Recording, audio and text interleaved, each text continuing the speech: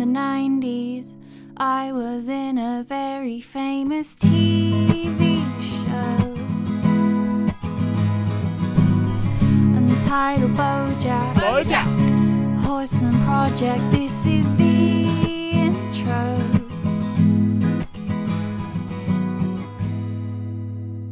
Welcome back to Untitled BoJack Horseman project for one last time. This is a BoJack Horseman podcast. This is us covering the second half of season 6.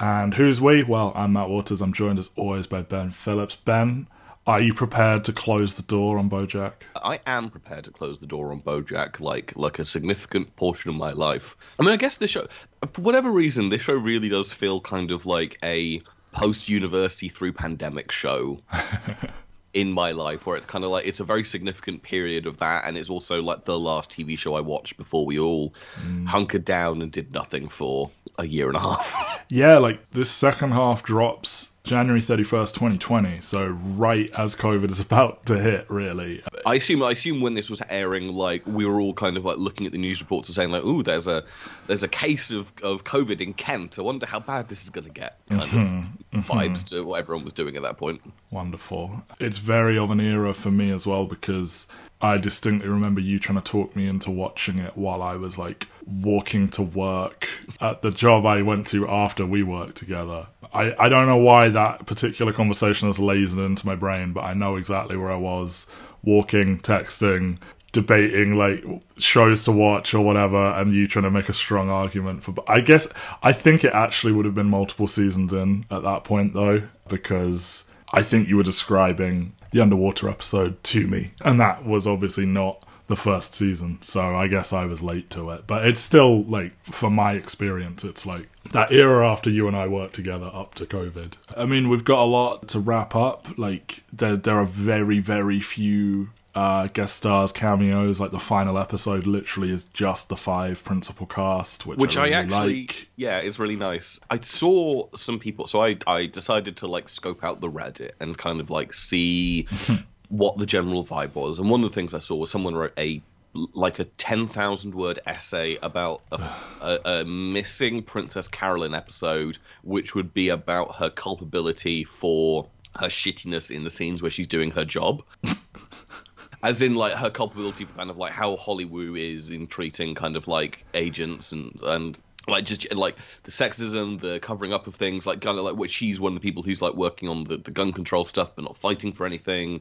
And they were like, oh, if there was one more season, there would be a Princess Carolyn episode that would kind of, like, tackle this and kind of, like, close out her arc. Is this based on anything in reality, or is this just someone being, like... I because, can I point out that in that scene where, like, in the episode where she's, like, fighting against agent rights, she then gives them Judah's number to make them win. Yeah. Like, sure, she's working in an industry that has some very evil practices. She is quick to, like, do damage control on all BoJack shit and everything, but, like, I do think she's broadly got good interests at heart, and, like, you know, like, at the end of it, she, and, like, throughout, she's, like, pushing for, like, female parts, and she gets her female-led studio at the end and everything. Like, I don't think Princess Carolyn is, like, a force of evil in the world, no, but hey. I don't. But the one thing they said was, like, it's pretty become apparent that there is a cut season of BoJack, that they did actually want to do 7 seasons, and that instead they got 1 season to do more episodes. And so what I mean, sure, there is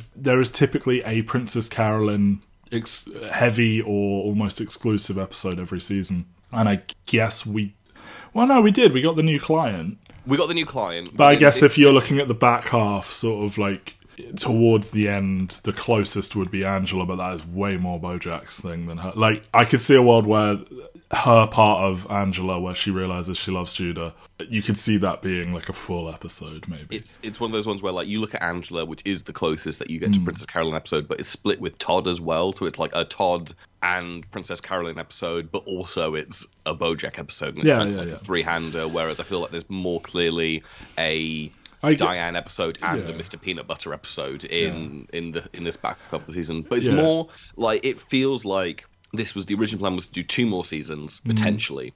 And because they got ordered for 1 more, they had to spread the cost of an entire season over 2 seasons, which is why you end up with this slightly less illustrious cast for a lot of these kind of characters. Yeah, but I kind of I kind of don't mind that. Like, I feel like as we're starting to land the plane, it's good to rein it in a bit because, like, yeah, like your cameos are like Samantha Bee as Samantha the anthropomorphic bee, like Chloe Dykstra of all people as Todd's mother, Mary Erskine as Ivy Tran, David Chang as a sort of restaurateur / enthusiastic customer. They bring back a bunch of the cameos they've had before, so like Angelica Houston is back as Angela Diaz, etc. And then even the big new characters we kind of already talked about, Paige Sinclair and Maximilian Banks last time, and Maud, Todd's new and possible final girlfriend. And then I didn't mention her, but like Tawny, Hollyhock's friend, like she's in several episodes. But like I think there's so much to do with BoJack. There's not really room to be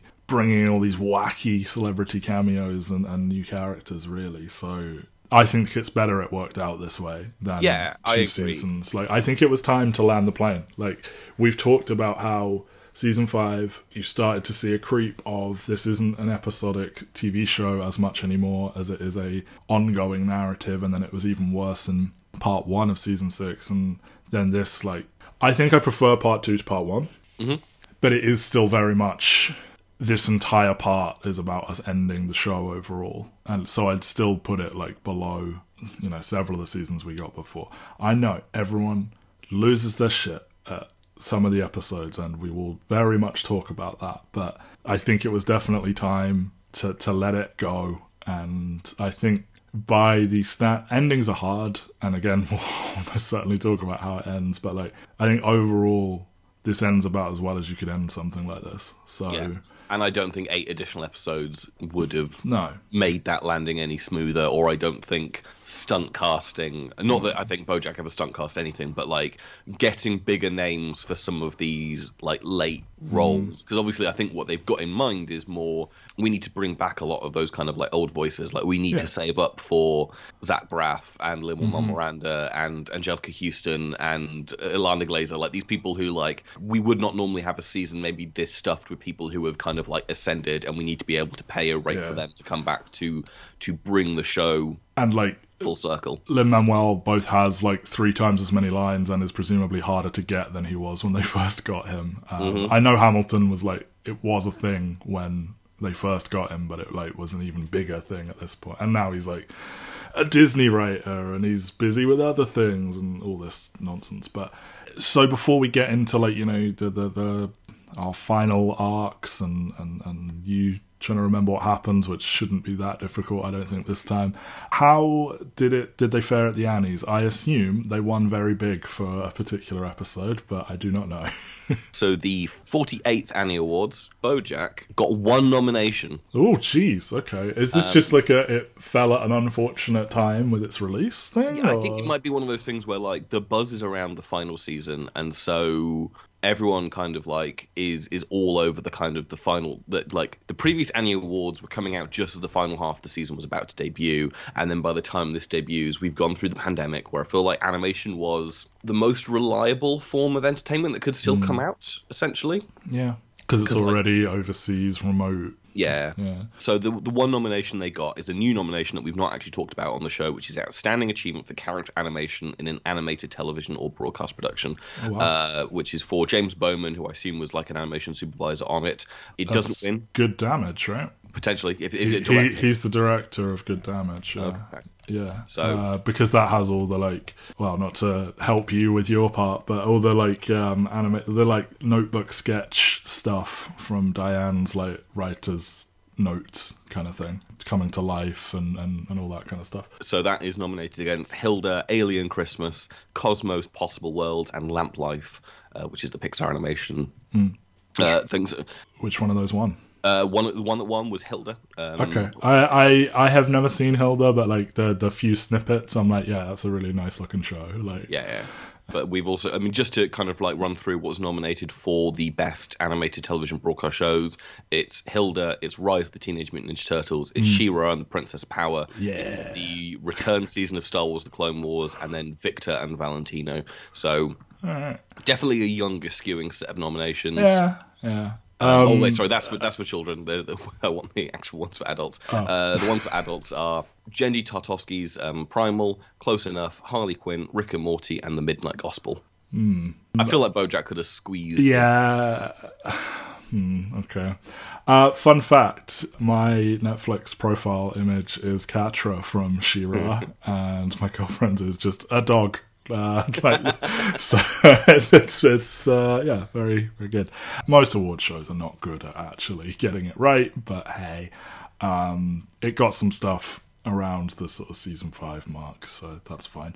So as we look to land this plane, a lot of their plots are actually pretty simple. I'm gonna go in sort of like reverse order than normal. So Todd moves in with his new girlfriend Maud, he starts a daycare business, and he tries to finally reconnect with his mother. For the entire run of the show, until the first part of this season, or was it? Yeah, where we met his stepfather, we know he was kicked out of his house, but we know nothing other than that. And then, like, late on, they're like, hey, let's make sure Todd, like, has some kind of resolution.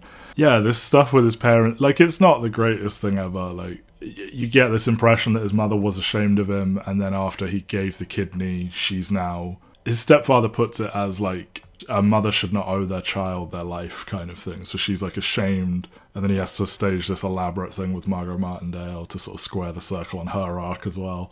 And then they do end up reconnecting. Like, it's fine. It's just kind of like, I don't know. Like, it wasn't built as a huge mystery, but it's just kind of a little bit dumped out on the table a bit. Again, as I've been saying, like, once they divorced BoJack away from Todd, there really wasn't much left for that character to do, and like, it's not like he's got any emotional hang-ups with any of the other cast members. Like, he's solved his shit with Princess Carolyn. He isn't someone who holds grudges, and so when it's just like, he lived with Princess Carolyn, he starts his daycare at Vim, I think, ostensibly, or maybe it's just sort of he's got a lot of colleagues at Vim at this point. Yeah, so it's like, I feel you could have found a way to pepper him in a lot more than you, and like, it's difficult because I find very, very Todd-heavy episodes to be a little bit grating, personally. So I'm not asking for, like, all Todd all the time. It's just, if you look at the 6th season, or if you want to call it 7 season, like, arc for Todd, like,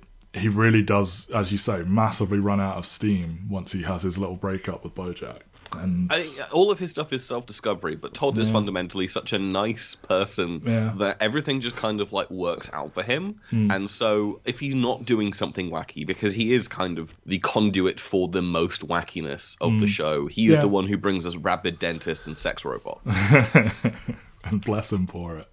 It is a little bit weird to cast Chloe Dykstra as a middle-aged woman, for me, but I mean, she's fine. What do we think of Maud, who BoJack meets at the airport, and she's like a little bit madcap, and he like pushes them together kind of thing? Like, the only two users of Todd's asexual dating app. So they cast a YouTuber, Echo Gillette, as Maud. I think that she is asexual, which is kind of like why they did it. And obviously they're going for representation over a name, which I think is important. But it's such a late addition. Are you crushing my dreams that she's not the daughter of Penn Jillette? I don't know whether or not she is. I have big dreams, Dan. Big dreams. I know Penn Jillette does have a daughter who is, or has a child who is kind of like prominent in some way, but I think they're a magician, not a YouTuber. Fair enough. So, but Penn Jillette might have multiple children, and Echo Gillette may in fact be one of them. I'm not a expert on the progeny of Penn Jillette. Oh, that's our new podcast. One episode on each of Penn Jillette's potential children. Yeah. Oh my god. Echo is good. Maud is nice. It's too late in the show, and Todd is too peripheral a character at this point for Maud to really land. It's nice that she exists, and it's nice that he gets the ending, but I feel like we're lacking a Todd and Maud episode in the way that Todd got like a Yolanda episode and an Emily episode. She does seem more on his wavelength than the others have been, maybe. I mean, we get one final like fun Todd long rambling realization of like what actually needs to happen with like when they move in together. Yeah, and I like that for him, that like she's the one to point out that like he's at the mercy of whoever's couch he can sleep on kind of thing, and like he finally gets a place with her. So it's like, yeah, that's nice. He's kind of growing up while also still very much a little child, man. Yeah. What's the show that she's watching with him? Treme. It's Treme. It's about New Orleans and it's about jazz and drugs and John Goodman. It sounds really exciting. It's not. Treme's a really good show, but that's such a good summary of what that show is. If you're a fan of Anthony Bourdain, though, Anthony Bourdain was a co-writer of the first season, because there's a lot of scenes set in restaurants. It's just it's a really heavily vibey show with a lot of actors that you'd recognise. I would recommend Treme. It's a breezy watch, but it's also kind of like about nothing. But it's just nice. Yeah. So Mr. Peanut Butter like continues to want to even things with him and Pickles, so his grand plan is for her to form an emotional connection with Joey Pogo and then sleep with him, and then they'll be even. And this is facilitated by he buys BoJack's restaurant, they all work at it together, and Pickles and Joey Pogo hate each other. And then I do find it funny that like all the ways she's describing Joey Pogo do definitely describe Mr. Peanut Butter, but she's determined that they're different people. And I guess that's the point. It's the emotional connection lets you bypass some of the red flags. I mean, obviously the big one on the episode is like, Mr. Peanut Butter, like, we finish each other's sentences, whereas you interrupt and say exactly what you were going to say. Yeah, exactly.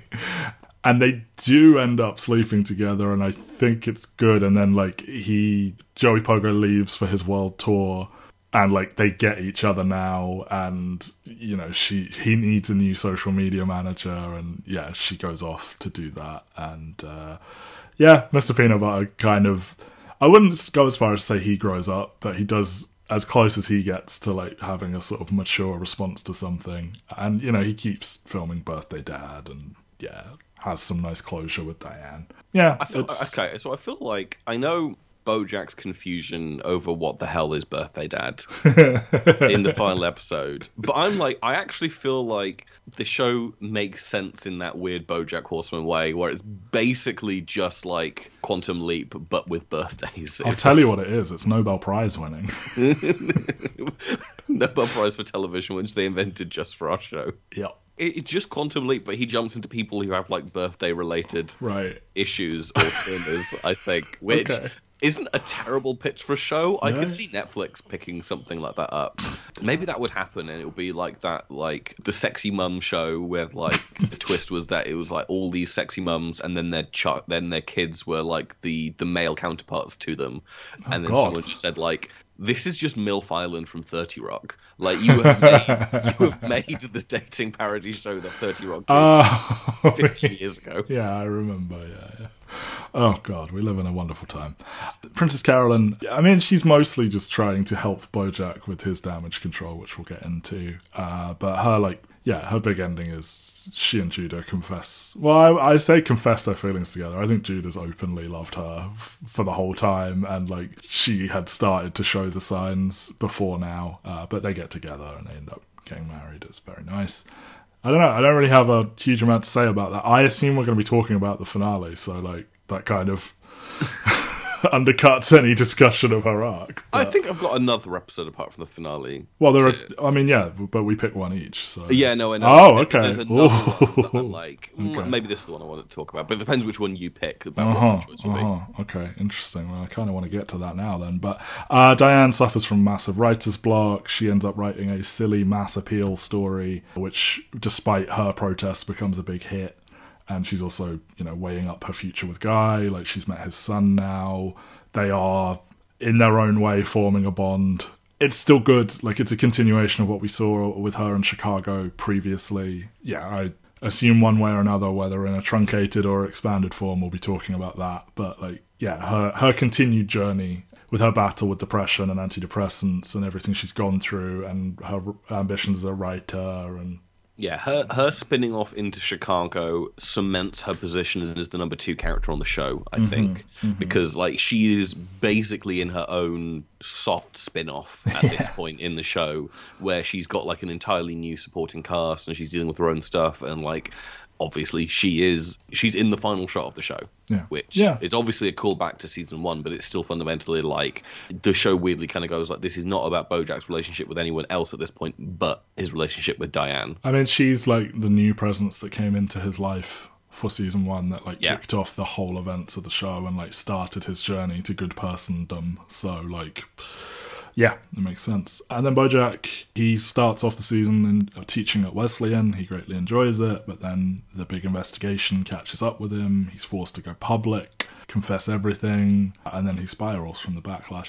I assume in this world where there are 2 seasons, he spends an entire season teaching at Wesleyan, and then we go into like what happens next, because it's functionally like 2 episodes playing out kind of in parallel with each other, and then he's immediately like we get like an entire semester or year at Wesleyan in 1 episode, basically. I mean, I don't think they do that. I mean, when I say I'm assuming they do a whole season of rehab. You kind of have to do the whole season as rehab, and then you get you get like half a season of him teaching at Wesleyan. It just feels very short, his time at Wesleyan, and I don't, you know, maybe you then have to come up with stronger students and like other faculty and all this for him to interact with as a season's worth of characters. But yeah, it does feel quite short and sharp.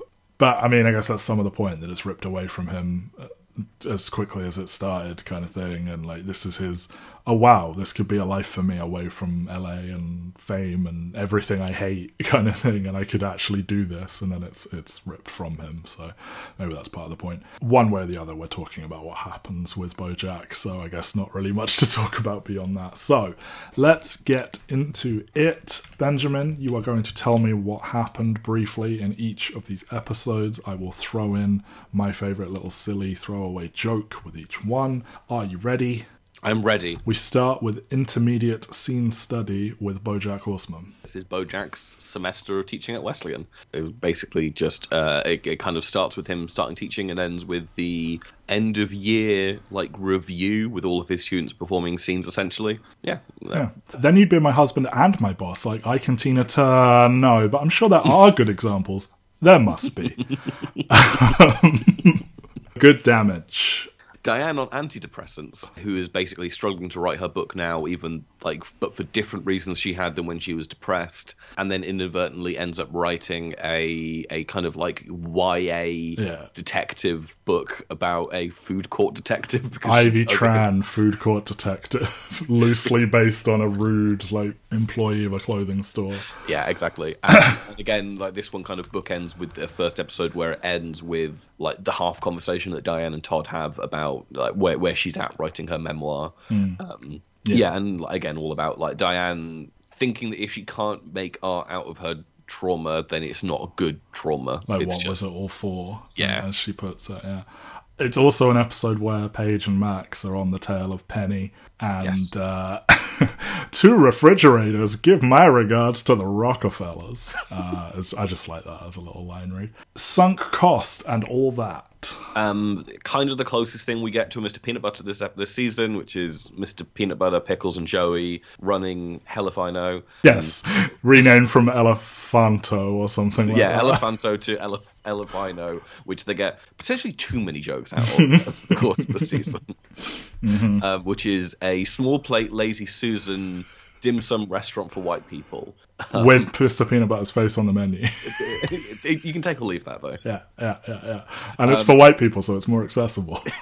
But really, like this is like their episode and kind of like wraps up their plot line, really. But fundamentally, this is BoJack, Diane, Princess Carolyn, and Todd trying to figure out what Paige and Claire and Mr. and Banks are like trying to find out about him. So basically, I mean, just my favorite moment in this one, because it will not come again, is like when Todd is like able to like BoJack again, and then when BoJack starts slipping into like his points of denial and not being open about his emotions, he's just like, I'm going, like, let me know when the new BoJack's back. Just disappointed. Yeah, like him saying they can't get me on stuff that I did before rehab. It's like, of course they fucking can.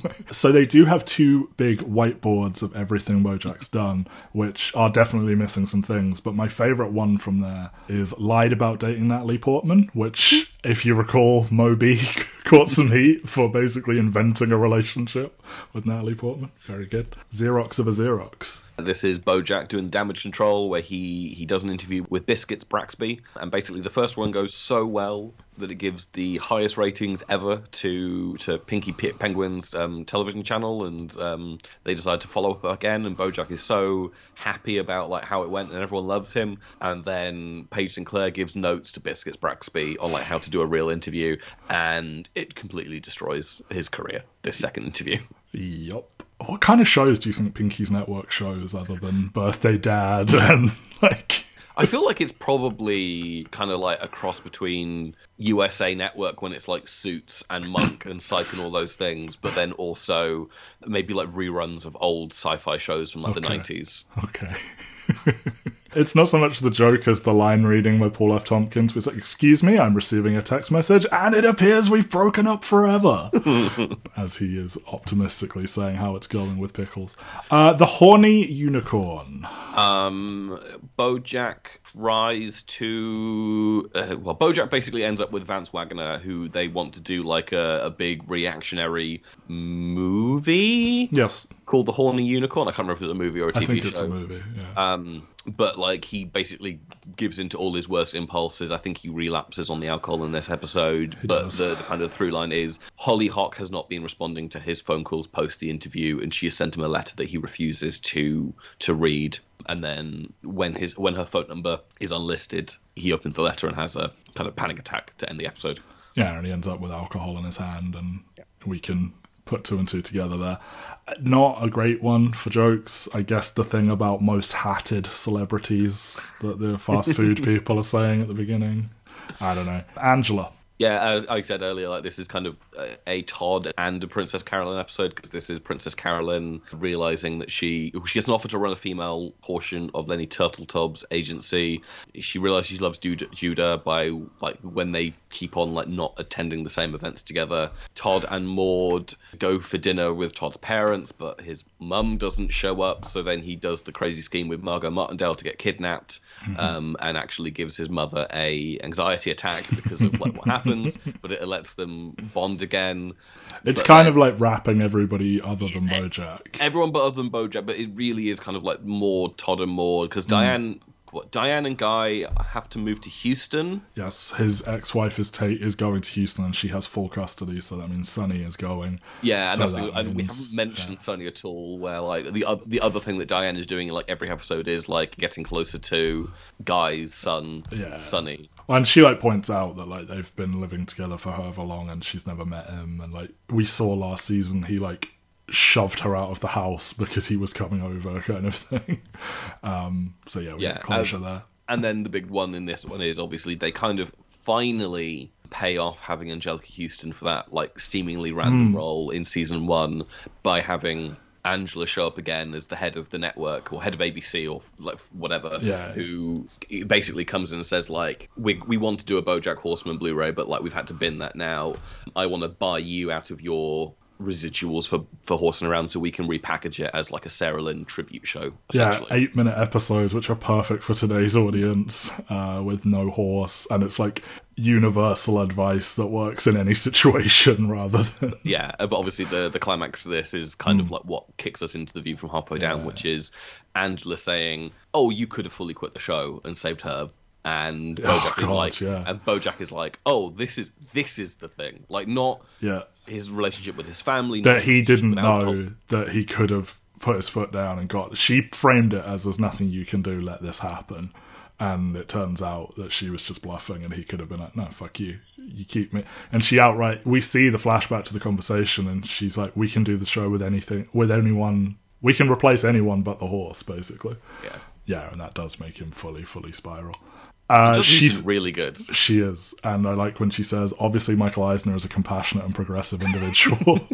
Michael Eisner is the founder of Toronto, who make BoJack Horseman. So, The View from Halfway Down, I assume you have no memory of whatsoever. No, something about a dinner dream. I don't know. Maybe it'll come back to me later on. Maybe. I like that Cordray Jackson does an aerial routine, given how he died. And our finale, nice while it lasted. Yeah, this is BoJack is released from prison after the events of The View from Halfway Down, and he gets to attend Princess Carolyn and Judah's wedding and kind of gets like little scenes with each of the main characters, like Mr. Peanut Butter driving him to the wedding, Todd on the beach watching some fireworks, a dance and some food with Princess Carolyn, and then finally sitting on the roof with Diane. Yeah, I like Headless Horseman Cinematic Universe dead at Sony as a pullout of Horse dead or whatever, Horseman dead or whatever. Right, I'm assuming, based on how you have been talking, that we're a lock for The View from Halfway Down. I feel like we're obligated to talk about it.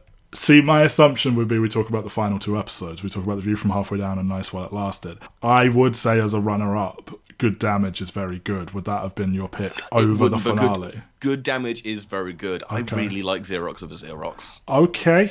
My other backup was Angela, so you're on my third backup. I mean, Xerox of a Xerox, I think, if only for the interview scenes. I don't think it is like a whole episode thing, because obviously there's so much going on with kind of other parts of the episode, but I do think the centralness of the interviews and having all the other cast members kind of like deciding to either watch or not watch the interview and everyone's reaction to it, and just how him being a little bit too pleased with himself, and that sort of turning Princess Carolyn off quite a bit, where she did everything she could for damage control for him, and then when he's like, oh man, that was great, instead of like, whew, we really dodged one there, and then trying to lay the fuck low, and him being like, oh my god, I could be a big celebrity now. And even like, though oh, he god. must know that there's like something else that could come out. Mm-hmm. But I guess that's the thing where like, because he said, like, is it in earlier in Xerox or in another episode where he goes like, oh, I covered my tracks, so it's fine. I couldn't tell you, but yeah. But that's the bit, obviously, because this is the one where it comes out that he waited 17 minutes to call. I'm surprised that's not treated as a... I mean, he is hated for it, obviously, but like... It's the sleeping with her that really sets off the other people. It's like, yeah. And that he ends up going to prison for breaking into someone's house rather than like... I don't know what exact crime, prevention of... I don't know. Like, is that manslaughter to like not call the police soon enough? Well, those things I do like, because what it's the... But they settle out of court anyway. They settle out of court. So he settles out of court with Sarah Lynn's parents. For $5 million, and then he's sued for $100 million by Xerox for the negative connotations of saying Xerox of a person while confessing all this stuff. Yeah. And then the spiral is what gets him, but obviously he also has a lot of money from this, from selling his buyout. rights. Yeah, you assume the buyout covers some, between his house and the buyout. And he already sold the restaurant or whatever, but But I think that's all we need to discuss about Xerox is Xerox. I think we kind of covered like what that means, because it's kind of like this is the one where like everything slots into place, where it kind of like it sets up all the final stuff. But realistically, I was we need to talk about You from Halfway Down and Nice While It Lasted. Yeah, I was gonna say, even if we don't pick Nice While It Lasted, I feel because it's the end of the whole show and thus the end of the podcast, we have to talk about it anyway. So I would have sprung for 3 episodes, but in the interest of not making it 2.5 hours, I'll just say, yeah, Good Damage has some really good stuff for Diane, and like the animation is great, and like the central idea that like I think a lot of people have this, where like especially like aspiring artists who want to put their pain into their art, for her to be like, wait, so my biggest hit is going to be like this stupid thing I just sort of spaffed out while spacing out in a mall. So what was all of this for? Like, couldn't I have just been happy all this time? And like Princess Carolyn doesn't have an answer for her, but she's like, all I know is this is good, so you should make it and not worry about this as much. And, you know, maybe Diane does the book of personal essays at a later date, but it's a really nice episode. Like the two-parter, the 2 big Chicago episodes are both really good. But yeah, I think it's the final 2 episodes. It's the final 2 episodes. I think I want to say is I do really like how her writing this book is also what gets her closer to Sunny. Like, it's just a nice little thing where like, I think that also helps it click into like, oh, this does actually matter, especially when their first interaction between Diane and Sunny is her accidentally saying that his parents hate each other. Yeah, and he's like bursting into tears, and Because they're going to get back together. He's supposed to be like a strong 16, 17-year-old, but then fundamentally, like, still is not processing his parents' divorce very well. And I love him being like, yeah, well, you're a girl, so... Right, yes, we have these final 2 episodes where, like, Angela ends with him watching his own audition as a special feature on the Blu-ray. He takes a couple of the Blu-rays and her car as a signing bonus, and he's watching it on the TV. He's broken into his house, which he doesn't live in anymore. He's been forced to sell it, but he's drunk, he's high. He breaks into his old home. He watches the Blu-ray. I really love it cutting to black, so like you can see his reflection in the television, and you go from young, optimistic him to like completely fucked 50-plus-year-old him. The grey hair contrasting with like how he'd been dyeing his hair all beforehand, like the drunk, the high, the just completely dishevelled. And then we go straight into The View from Halfway Down. I just want to say up front, hell of an episode, really, really love it.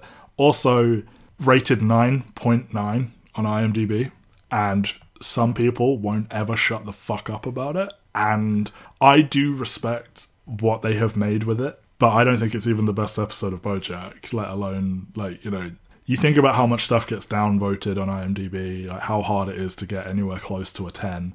For this to be sitting on a 9.9 with like 20,000 ratings, I think is why. I mean, it's number 3 on IMDb's top episodes of television ever.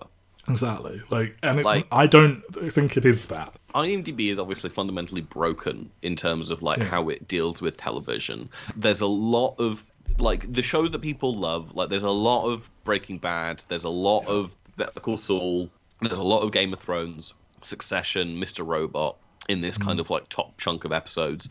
But then also there's a lot of anime. Like there's so much anime when you kind of like expand the entire list out. But like it feels like that's like you've kind of excluded a general audience who would bring things back down to earth, and you've kind of left that to these hardcoreists who are like, oh my god, this episode of whatever. I mean, do we want to? Like, I'm just going to quickly run through what the current 10 episodes of IMDb are of all time. So number 10 is the Breaking Bad finale.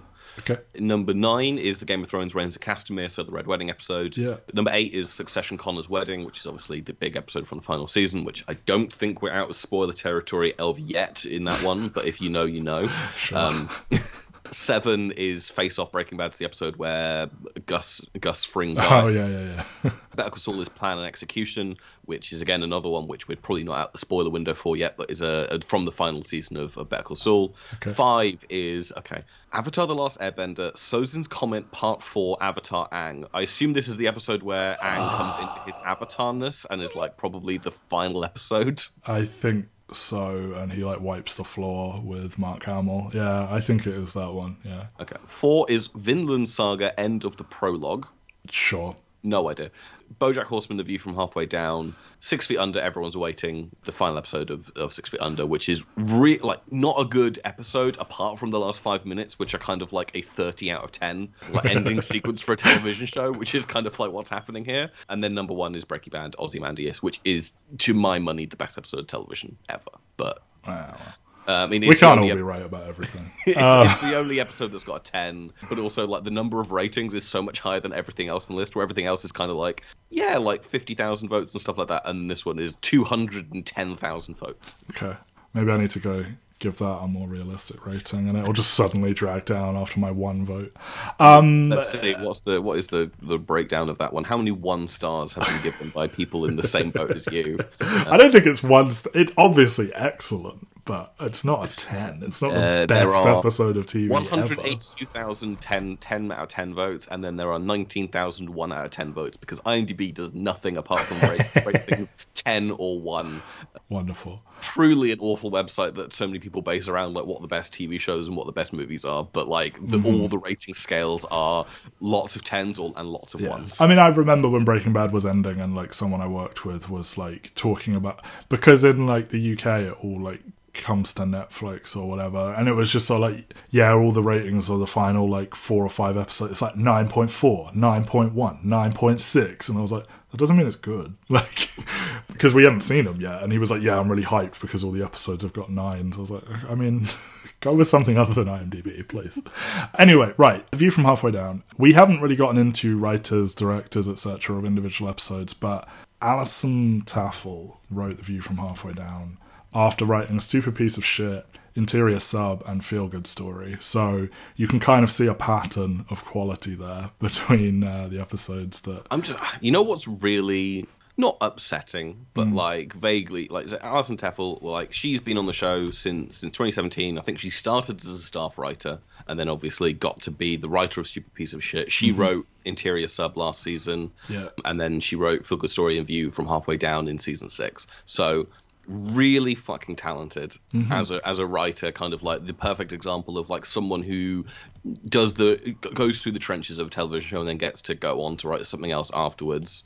Her 2 credits since then have been writing 83 episodes of The Tonight Show with Jimmy Fallon in 2020. Oh no. And 2 episodes of the Twisted Metal TV show that aired this year. I hear that's surprisingly alright. I'm sure. And like, you know, she's got Will Arnett back in her roster. Like maybe Will Arnett is the one who kind of like brought her on or something and was just like, I really like how she writes for me as a voice actor. Well, yeah, I mean, not to get too into it immediately, but like BoJack's father in this is looks like Secretariat but has his father's voice.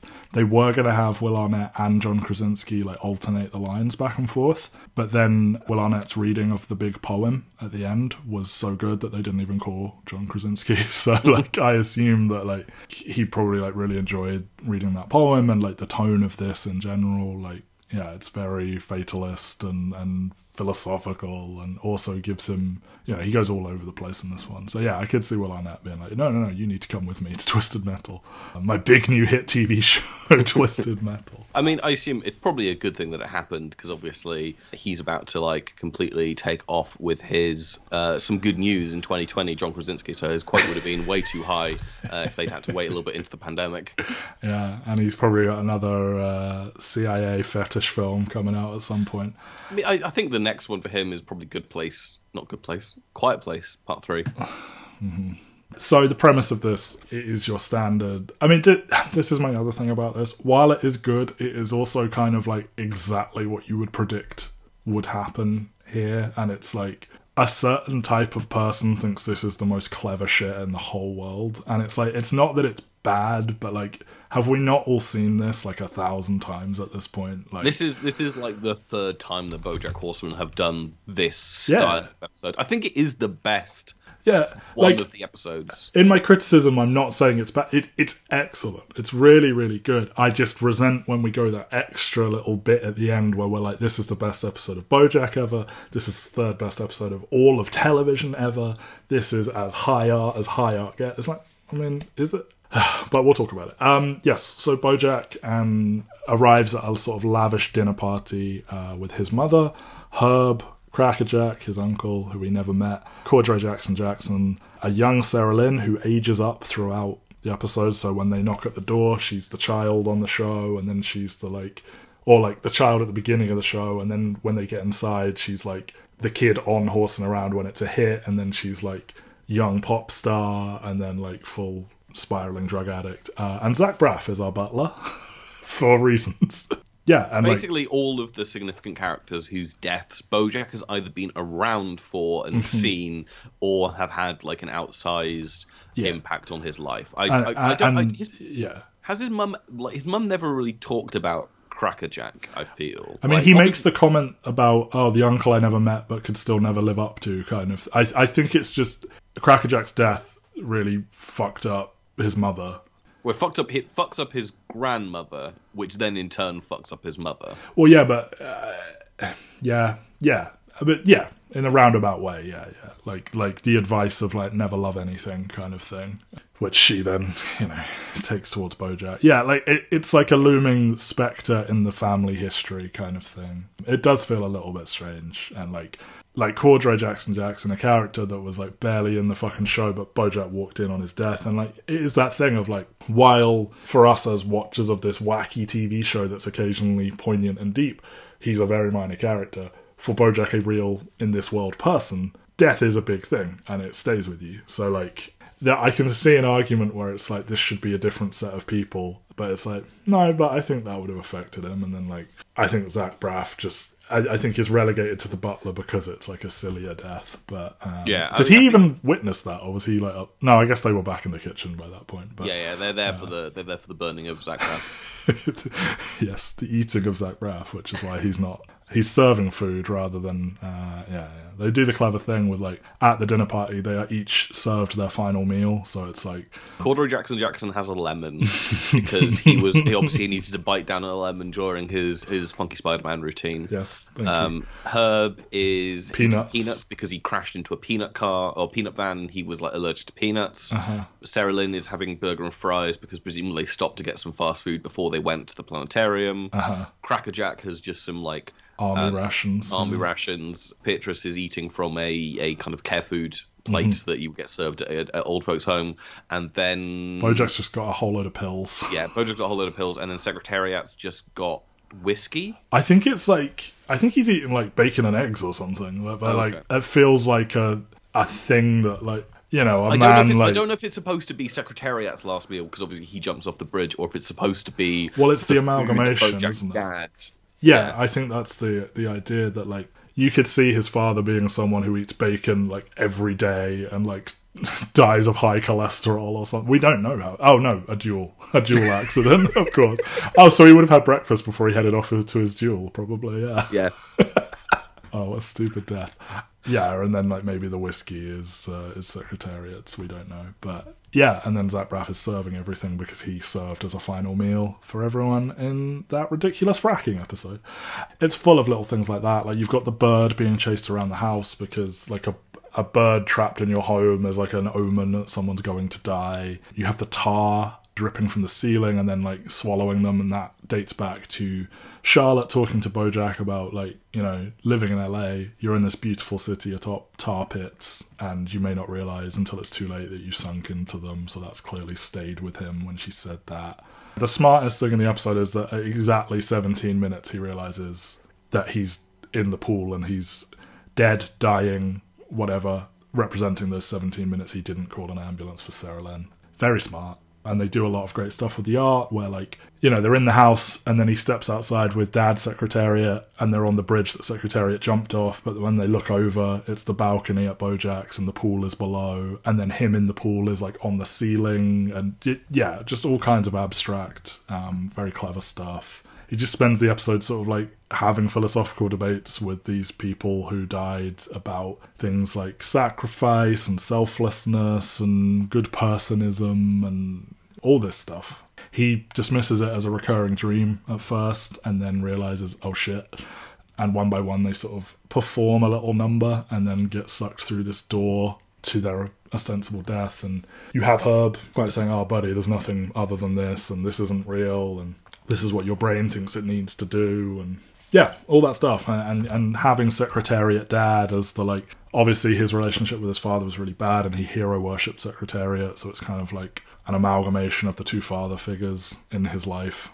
As I say, it's really good. There's loads of little fun art touches. And I mean, obviously the two moments that people kind of talk about is the Secretariat poem. Mm-hmm. The view from halfway down of obviously like basically like, some people are comfortable with the idea of going off into the next part of their life or whatever, when like some people are like trying to escape from it, and Secretariat is kind of like reading this poem which is really like basically narrating Secretariat's suicide, and realizing that he didn't want to do it essentially. And I like that I mean, this is my read anyway, like, you may disagree, or anyone listening may disagree, but, like, I like that the poem starts off really bad when it's sort of, like, something his dad would have written, and then, like, as the penny drops and he starts to not want to go and becomes desperate, it becomes better, it becomes more real, it becomes more, like, human. As you could argue, it shifts over to Secretariat clinging to life kind of thing. Yeah. I just think that's a nice touch, because like they've been good at that throughout the show of like doing BoJack's father's writing being really hacky and bad and overwritten and everything. I mean, how's it start? Like, the weak breeze whispers nothing, the water screams sublime, his feet shift, teeter-totter, deep breath, stand back, it's time. And and then by the end you get to it where it's like it gets the repetition of like the view from halfway down is like every other line, and the door is like getting closer, and Herb is kind of like saying like you just need to relax and kind of like let it happen. Yeah. Stanley Tucci, I think, is MVP of this episode. Oh yeah, like MC seeing death, like his personal tour guide through his near-death experience. I just really want to know what like that call was to Tucci, where he's like, "Hey, Stanley, remember that job that like you did 7 years ago, where we got you to voice kind of like a guy with cancer?" And I mean, he's been back a number of times in much shorter roles. Yeah, he's done 12 episodes of the show, but like it must be weird to get the call and be like, right, we need you to kind of like be the linchpin of this episode. Well, like obviously it's carrying it, but like you're gonna do our. I just think he wouldn't have kept coming back if he didn't genuinely enjoy it. Like, so I could see him being like, "Oh, that sounds great." Like, I just wonder how fucked they would have been if Tucci was like, no. If he said no, like, who do you replace this with? Because I think like his mother, maybe, or his father, both. Yeah, like himself essentially. He does 6 episodes in 2014, 2 in 2015, which is obviously when he dies, and then he's back for 1 episode in 2019 and 3 episodes in 2020. So obviously, like, yeah, the bulk of his appearances since have been in this final season, really, and he hadn't actually been on the show between season 2 and season 6. No, but you're right. Like him doing the hard truths kind of thing is really, really good throughout. And I still see the kind of like clips from this episode of like of his final speech to BoJack, where he's like, "Yeah, there's nothing after this," and like his body being absorbed by the tar. Yeah, and they all. Like Sarah Lynn's like heartfelt piano number that like the lyrics never change throughout, so it's not like the kind of disgusting lyrics that we've had from her pop songs, but like the style of the instrumental music and what she's doing change to like match her shitty pop songs, but then it goes back to the haunting number, and I think that's really clever. And you get Crackerjack and his mother doing like a little song and dance number, and they're all just sort of absorbed one by one. Zach Braff with his ridiculous roller routine. But no, it's good stuff. They tease it with stuff like BoJack's water tastes like chlorine, and he talks about, "Oh, it must be from when I went swimming earlier. When did I go swimming?" kind of thing. And and then you realise that he, whether intentionally or not, went in the pool after watching his audition, and we don't know at this time if he tried to kill himself or he just went swimming while high and drunk and drowned. I mean, again, Alison Brie coming in clutch. Yeah, in the moments of this episode when like the entire house, like he's managed to get through most of the house, and then at the very end he realizes, oh my. Well, he's adamant throughout that he called Diane, so he can't be dead because he called her. So how could he be dead? Kind of thing. And then he basically goes like, it went to answer phone. Yeah, her being like, "I live in Chicago. How could I even help you?" And that he asked her, "Should I go back in the pool?" Basically. So it's like, essentially, did he go swimming and it's fine, and then he thought, "Should I drown myself? I'll call Diane and check," basically, and put that on her, which she will shout at him about in the finale, rightfully. But yeah, like that realization that it went to... And then like, "Can I just talk to you for a little bit?" And then them having just the most banal conversation, I think is such a great choice. My day was good. And then he's just swallowed up into tar as like a flatlining heart monitor goes. It's really good. And like they have that Hockney knockoff painting that's been in the whole show with like him looking at a horse in the pool. Like it's in the house and it's been changed so the horse is drowning. Just excellent art effects like that. All the storyboard artists coming through big time. It's got great acting. It's very well written. It's just... I just resist this idea it's the best episode of BoJack, let alone the 3rd best episode ever. What would you claim is the best episode of BoJack, just on this rewatch?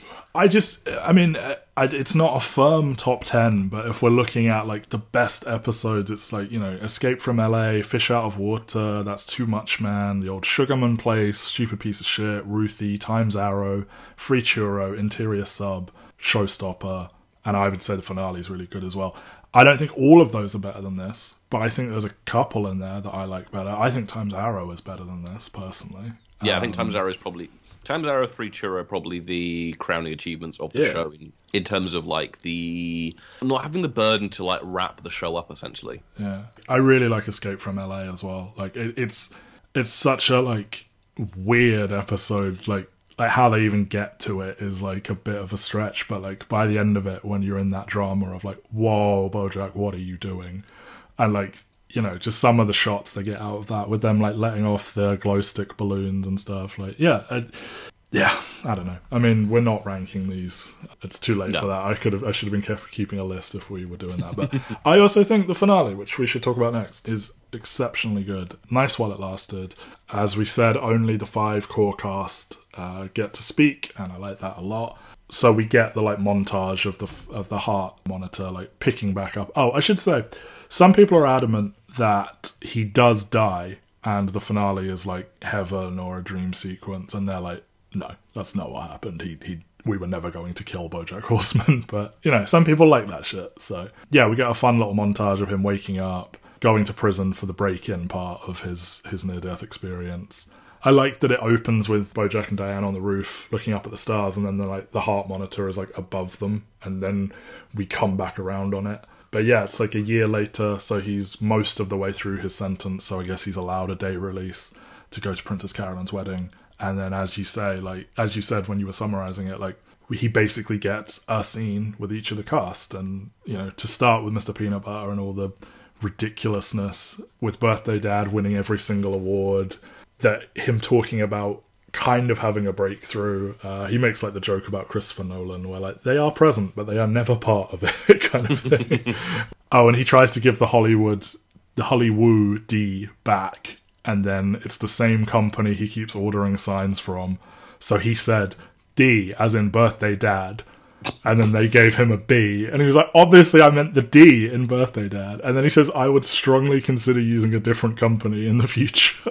No, I'm done with you people. So it is known as Hollywood for our final episode, which is a nice little... Yeah, their part is whatever. It's just see you later. And obviously the little button of, I promise I will stay with you at the entire wedding. I will not leave your side unless my friend Erica. And then it just cuts to hit BoJack by himself because, that happened instantly. He gets to talk to Todd. Todd asks him to come out onto the beach because he can tell he's overwhelmed. It's a nice little, like you said, let me know when good BoJack's back. For all of their drama, Todd is still... he wants good things for him. They're not going to hang out all the time, but... Yeah, he fundamentally said it earlier on the episode where, BoJack was my best friend for, 5 years, and obviously he just isn't now, but it is nice to see them bond, even though I think all 3 of these conversations now have the pain of a friendship that can never be as good as it had once been. It's... the part that hits real hard is... all of them have acknowledged that BoJack was not intended to be a forever person for them. And, maybe he will continue to have some kind of relationship with Princess Carolyn forever. But, that is how life goes. You have these really strong bonds. And we've talked about it on There Will Be Movies, and we've talked about it on basically every podcast we've done. There are windows of your life there are chapters of your life that end, and you think while you're in them they won't, and you will retain these relationships. And realistically, most of the time they do, and you just stop being as good friends with them unless you get a podcast going with that person and keep talking to them for 5 years. And they've all kind of got something for themselves without him, so they're comfortable saying, hey, I love you, you were my friend, we had some good and bad times together, but now I've got something else. And BoJack kind of doesn't have that, but we know he's enjoying teaching. We saw it at Wesleyan, he's now teaching at the prison. He says he wants to continue volunteering at the prison, which is a nice thing to do. But I think that is the nicest thing of this season, is BoJack realising he's actually a really good teacher, and he absolutely should not be allowed to teach kids. I think is the number one thing, just because of his consistent abuses of power. Yeah, I think the Xerox of a Xerox really lays out that whether it's an intentional thing or not, he has consistently found himself around younger women, and as it's put to him, he's abusing his power over them, kind of thing. Between even Diane, but Penny and Wanda even is brought up, and all this stuff, and arguably Hollyhock, he immediately assumes the position of authority with Hollyhock and isn't great with her. And I don't think my read is he is not intentionally that way, but whether he likes it or not, that is a thing for him, and it's something he needs to talk about in therapy, but that's for another off-camera scene kind of thing. But and so he and Todd talk about isn't the point of art less what people put into it and more what they get out of it. And I think that's supposed to be like a bit of a meta commentary on the show.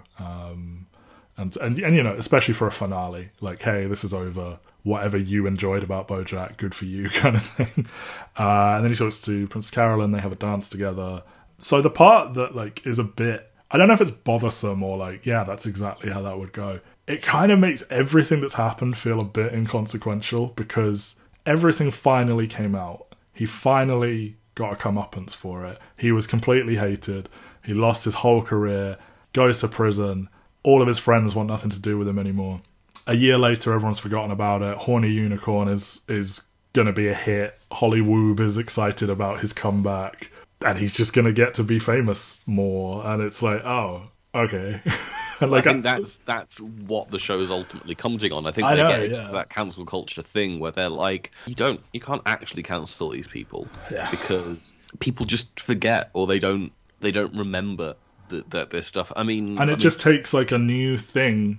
Like, dangle a new set of keys in front of people, a little bit of time, and then a new project, a new film, a new song, a new album, whatever it is for whoever it is. Like, I pessimistically remember when the Chris Brown stuff happened with Rihanna. I was like, you give that 6 months to a year, he's going to release a new album, and a lot of women are disappointingly going to be like, oh my God, I love Chris Brown. I don't even think it's just women, though. I think No, I know, but like, you would think you do something like that, you've lost your female audience forever. Yeah. And I was like, there will be women thirsting after him the second he drops a new album. And it is weird that he's kind of like the outlier where I feel like when these things happen, it tends to be white, cis, het males who get to come back. And the only ones who stay consistently cancelled are people of colour, people of colour, people like, I mean, like what? We have not had I mean, I'm sure he's attempted it, but it's not like Kevin Spacey is making headrows in kind of like his comeback. I mean, hasn't he now been found? Didn't a judge rule that, I don't know,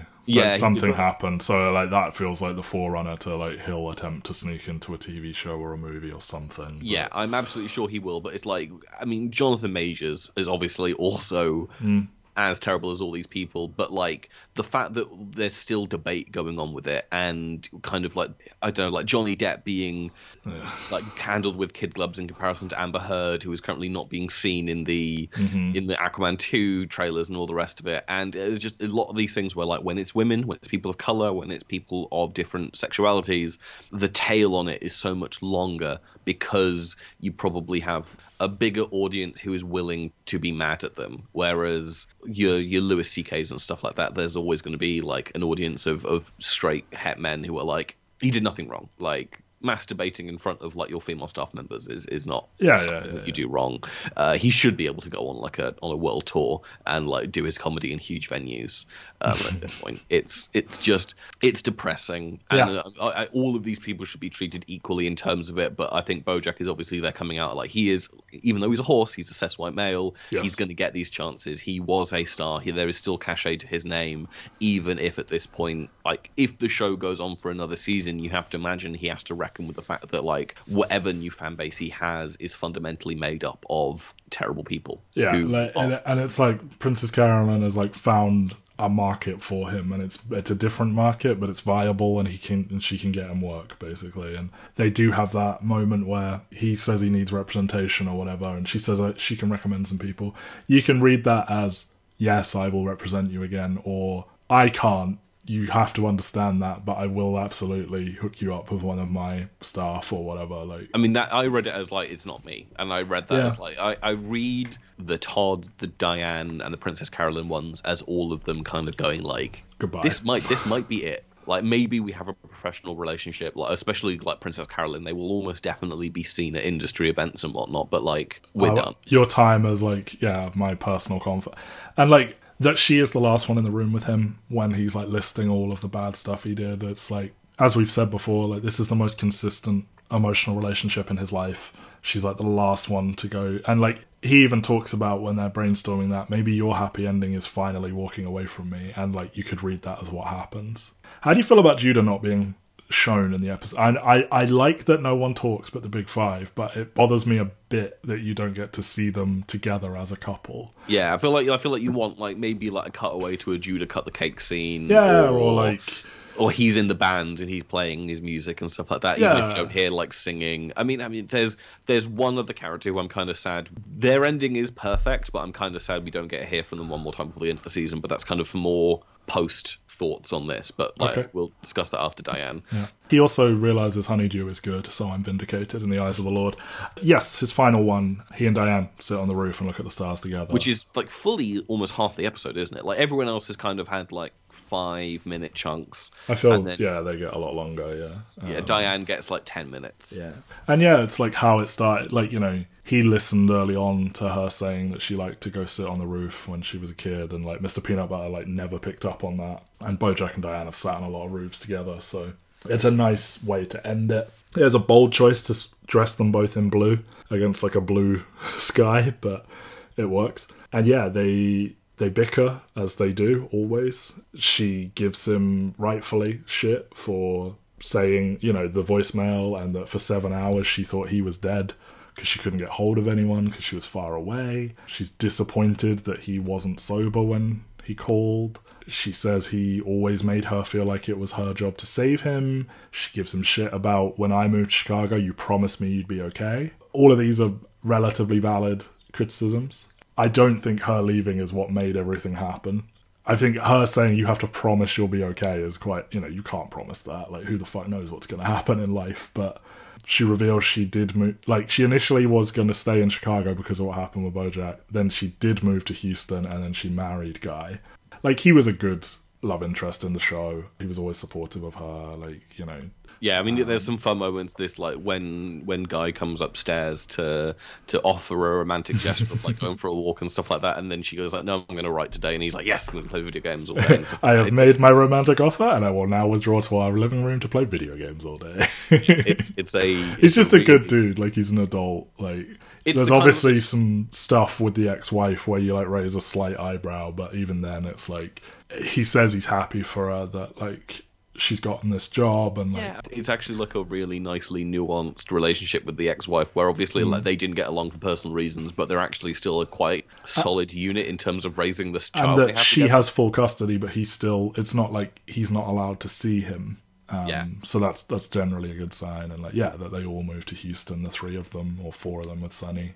Yeah, that's a nice little button, but yeah, it's a lot. Diane basically then going that like BoJack makes an offhand references like maybe this is the last time we talk together, and like Diane makes a face that's like I think it probably is. It definitely is. She's the one that outright says it, that like she kind of like walks it back a little bit, and there's like some ambiguity to it, but then she gets up to leave and BoJack tries to get her to stay, and we get kind of like one final just sort of non-story that goes nowhere almost, or like big setup for not much payoff, but like in a nice way, like the kind of conversation that you have with friends where it's like here's a funny anecdote from my life. I think he's asking for normality with her.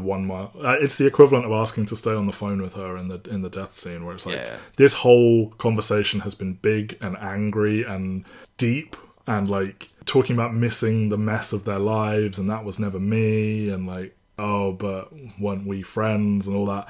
And to just end on, can we just be silly for like 2 minutes, please, and then you can go, and we'll probably never see each other again. I think that's nice. And then just like looking at the stars with like the score playing and yeah. Well, actually, it's a Regina Spektor sound-alike. It's not her. I was convinced it was her, but it's Mr. Blue by Catherine Feeney. Yeah, there you go. Is the final bit of the song. Also, I fucking love the song that plays like So Why the Long Face. It's an original production Jesse for Novak. the show. Yeah. So it's like, that rips. It's nice. I think it's quite a like low energy. Endings are hard. We've talked about it a lot. Like, do you go enormous? Do you go quiet and realistic? A thinker, as it were. Yeah, I mean, I think finales are always hard. You're more likely to get like the great episode an episode or 2 before the finale, and it depends on like how you want to do your finale. Obviously, Breaking Bad 2 episodes before its finale, it does its big kind of like final episode, and it obviously works then because it takes the stakes off of the final episode to be something huge. to do the plot climax a little bit earlier. And I think this is going for a similar thing where like the view from halfway down is the emotional cathartic end, and this is the character end where like we're just going to spend time with the characters and their relationships. And it really does work. I think this is probably one of the more successful finales for a show that I love. There are shows that I adore which like maybe don't whiff the finale, but it's only half successful. I mean, this is where I do the hat tip for Lost, where I think the island stuff. The island stuff, I think, in that final episode is kind of so-so and a kind of like unsatisfactory ending to that half of the show. Yeah. But the stuff that really fucking lands is all of the stuff with all the characters. I think every character beat in that final episode in the kind of the flash sideways is tremendous. And it's just how do you view it? Like, what is the thing that's most important to you? And sometimes you get to have your cake and eat it, and sometimes you do a Game of Thrones where like your final episode is big on bombast as well as like I don't know. Like, it's hard. How do you choose to end one of these shows? Yeah, I think it's a good end. Like all the characters get something. Even BoJack is like, if you view the show as like a crash course in him trying to getting on the right path. Like he definitely fucks up a lot along the way. But when we first met him, he had no care for any of this. He was just angry and bitter and grumpy and drinking heavily and fucking randoms and just being horrible. And even if he has made big mistakes and probably will continue to make smaller mistakes, he is at least thinking about trying to do good, and like these relationships he's had with these characters have improved him. He probably will, against his will, remain friends with Mr. Peanut Butter. He will continue working in some form.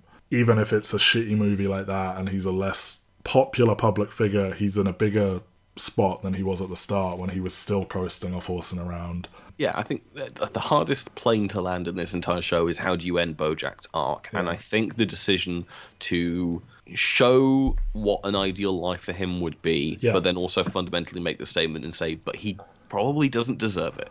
No, like you said, he shouldn't be around young people like that. Like, you know, we didn't even talk about it, but like the stuff with like how he traumatized Pete Repeat with like alcohol poisoning and like dumping it on other people.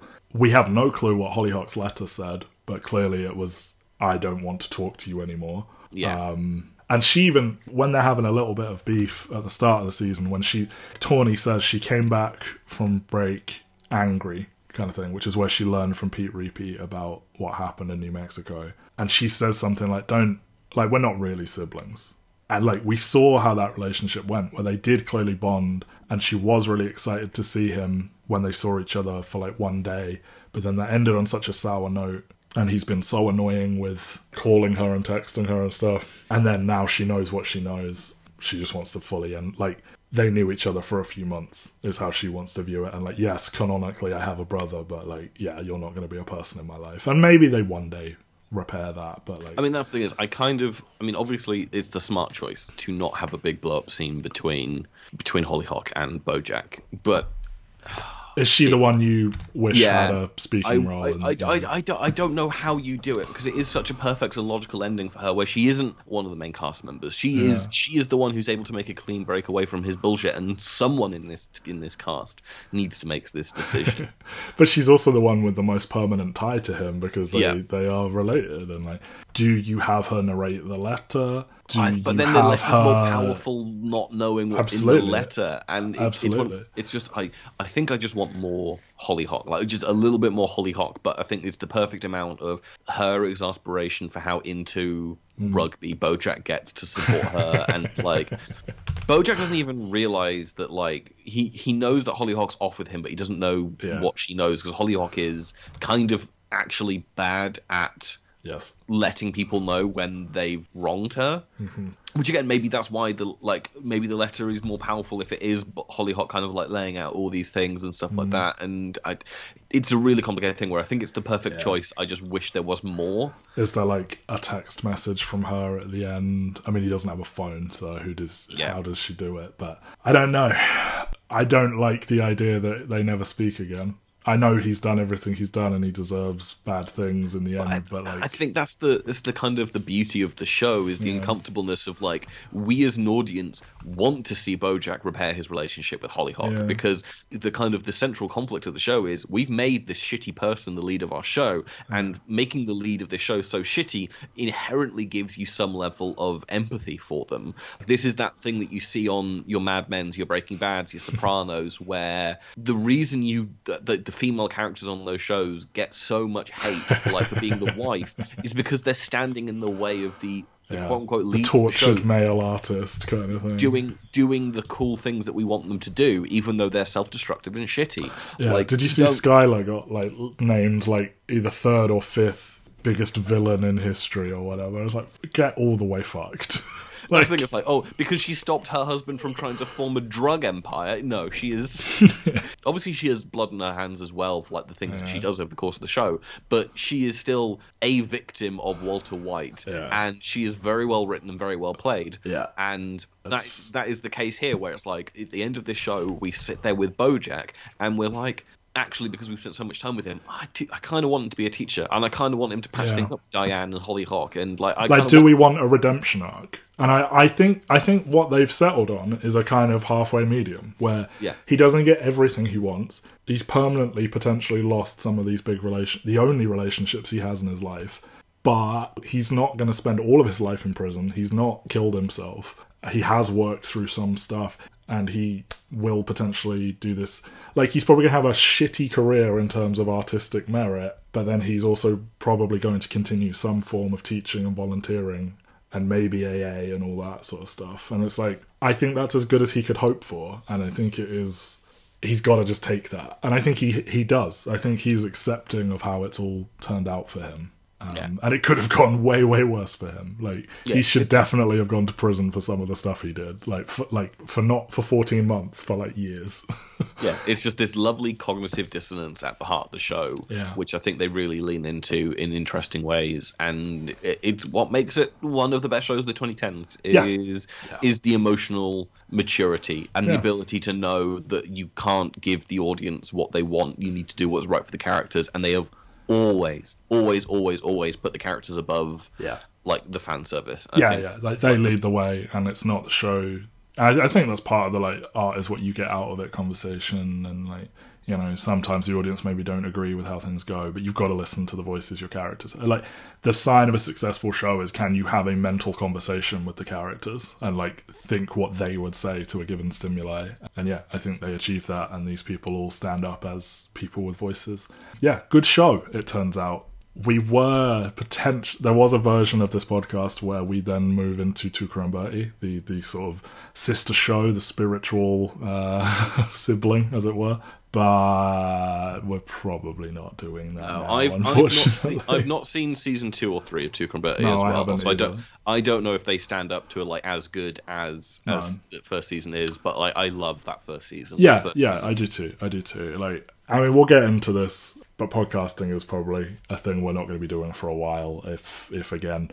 But in a world where we had a lot more steam in us, I think Tuca and Bertie would have been coming next, and that's why it's called like Untitled BoJack Horseman Project Episode 1, Season 1 of BoJack Horseman, instead of just like Episode 1. Like, because BoJack Horseman's a very rambly show as well, which is what makes that fun.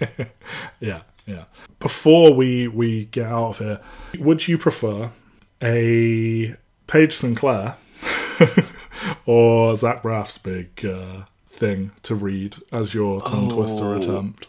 I'll do the other one. Give me a Zach Braff, because I really like your Paige Sinclair impression. Oh god. Now I have to do the voice too. Okay, hang on 1 second. Good luck with I have this. My phone. It's meaty.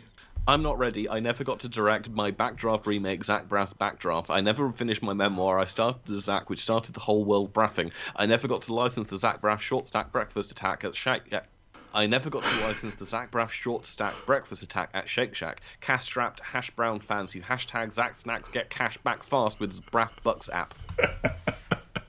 Well done. Paige is kind of all over the place. Well, like, all of her dialogue is kind of a tongue twister, but it's not as like, some of it spreads out. So there's stuff like, If we pivot our perspective, do we prove a larger pattern? We can paint a clearer portrait of a problematic person for a page one profile that'll pave our path to a Pulitzer. Is more explicit. But then you've just got fun little ones like, I shall miss making mincemeat of the misdeeds of mischievous miscreants, but I must focus on my new mission as I transition from Miss to Mrs. Do you think that her and Banks get together at the end? No, because of course you do. I'm Paige Sinclair. But she does put off the wedding, like, yet again, seemingly. It just like, because the show kind of ends with, like, they're very obviously having, like, tension between the two of them. Like, is the realization. Well, he tells her he loves her. And then she says, of course you do, I'm Paige Sinclair, and then drives off. And then we see her at this wedding that she's been putting off forever. And then her sister being like, why do you talk like that? We're from Fresno. I had to check with you whether or not that was Paget That's Brewster. definitely Paget Brewster in her normal voice. Yeah. She's been very game in this full season arc with this character. Not that Max Greenfield isn't also very good as Max Banks, but Paget Brewster is so fucking game for this. Like, have they confirmed if she's back for the movie? The Community movie? Yeah. No, but she has to be, though. Like, I know she arrives late in a season a lot of people haven't seen, but Frankie is awesome. It's just one of those things where, like, obviously they've announced they've got everyone who, like, the only person missing is Piers at this point. Like, they've got Joel, Gillian, Danny, Yvette, Alison, Donald, Ken, and Jim, like, who are, like, the ones you need to greenlight the movie. But I think you need, even if, I mean, I don't know if you get Buzz Hickey and you get... Yeah, I think if you're going to bring any of the kind of, like, the people who were sort of the tangentially almost main cast members, it's like you need John Oliver and you need Paget Brewster, but you don't necessarily need Buzz Hickey and you don't necessarily need Elroy. I would like to see them, even if it's, like, the quickest little scene or something, or, like... If you're not going to get them, I would like images of them or something with like, oh yeah, and Earl has created this thing. Or, I don't know. But I would like them to be acknowledged in some way. We'll see. I still am skeptical the movie ever actually exists, even though they've said it will. But they're saying it's going to happen in 2024, but I think the filming was supposed to be this summer, and obviously the strikes. Oh yeah, I mean everything will be delayed, but yeah, something in me is like there'll be a big drama and it won't happen. I don't know. The one thing I'm worried about is whether or not this is going to be like a Frankenstein's type thing where like they get Joel all the time because Joel like needs to do it, but like Donald Glover is like an Arrested Development situation. Yeah. Like that's the thing is like, and they have to shoot individual scenes with individual people, but I don't think many others actually have like a regular day job like Memoir. Danny's still on this quest. And possibly that is spinning off and he will be in the spin-off. So I think it's more likely he continues to be on that show than that show continues to exist. But yeah, we come full circle though, because Donald Glover co-starring in Mr. and Mrs. Smith with Maya Erskine playing Ivy Tran in BoJack. So there you go. If that show's a hit, maybe... That was a tease of our community podcast, which will never happen. Oh, God. If we ever do that, can we do one episode per episode and just drag it out forever and ever, please? On the one hand, it's difficult to, like, keep doing these, like, oh, I have to watch this by then. But also it's like, I'm getting really sick of these, like, ones with a very short lifespan in them. Like so you want like a proper like 2-year project, 110 episodes? Yes. Or I'll be 111 by the time the movie comes out. Yes, and the reason that's being debated is this podcast is over, potentially forever, probably.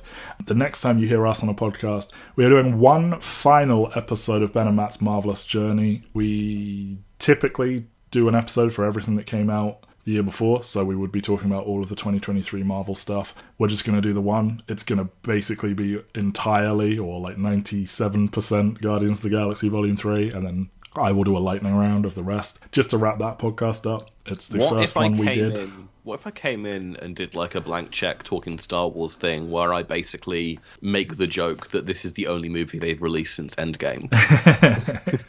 Well, now you've said it. Where I just kind of like deny the existence of every other movie they've done, and I'm just like, yeah, I'm sure Black Widow and the Eternals will be fine and stuff like that. Like, this really is kind of like the perfect end cap to the MCU. I'm so glad that they made up with James Gunn and didn't fire him, and this was the epilogue we got at the end of Phase 3. Yeah, okay. Well, it's weird they don't address the Thor stuff, but like I'm sure Mike is going to have a good idea for that when Thor 4 comes out. I'm sad now. Yes, we'll be back for that. It's the podcast that started us off, so as I am looking to stop podcasting for a good long time, possibly forever, we need to wrap that one up. I've also got a wedding to plan next You've year. got a wedding to plan next year. I know. I mean, Matt should have received a magnet this week. I did. It's up in a place. Not a fridge, because the fridge is not magnetic. It's not magnetic. Modern fridges, maybe. But it's up somewhere. I'm saving that date. So thank you, everyone. If you've been listening to Untitled BoJack Horseman Project, the numbers say you statistically have not been. But we have a larger audience for the Marvel stuff, so we will say our goodbyes on that. But for now, thank you, Ben, for talking about the horse and all the terrible things he does. Thank you for having me. Thank you for letting me rewatch the show. It has been a balm in the last couple of months. Yeah. And it's been our white whale. We've been talking about doing this for legit 4 years or something like that. And other podcasts wanted to do it, and we were like, no, we're doing BoJack. Yeah, animation was always one that we've always had an animated project sat on the whiteboard of ideas where it's will it be Ghibli? Will it be Marvel? Will it be what will it be? And we purposely avoided doing What If because fuck What If. You mean you're not going to spend the Christmas period watching one episode a day? I've not watched any Marvel TV shows this year, and I honestly think my life is materially better.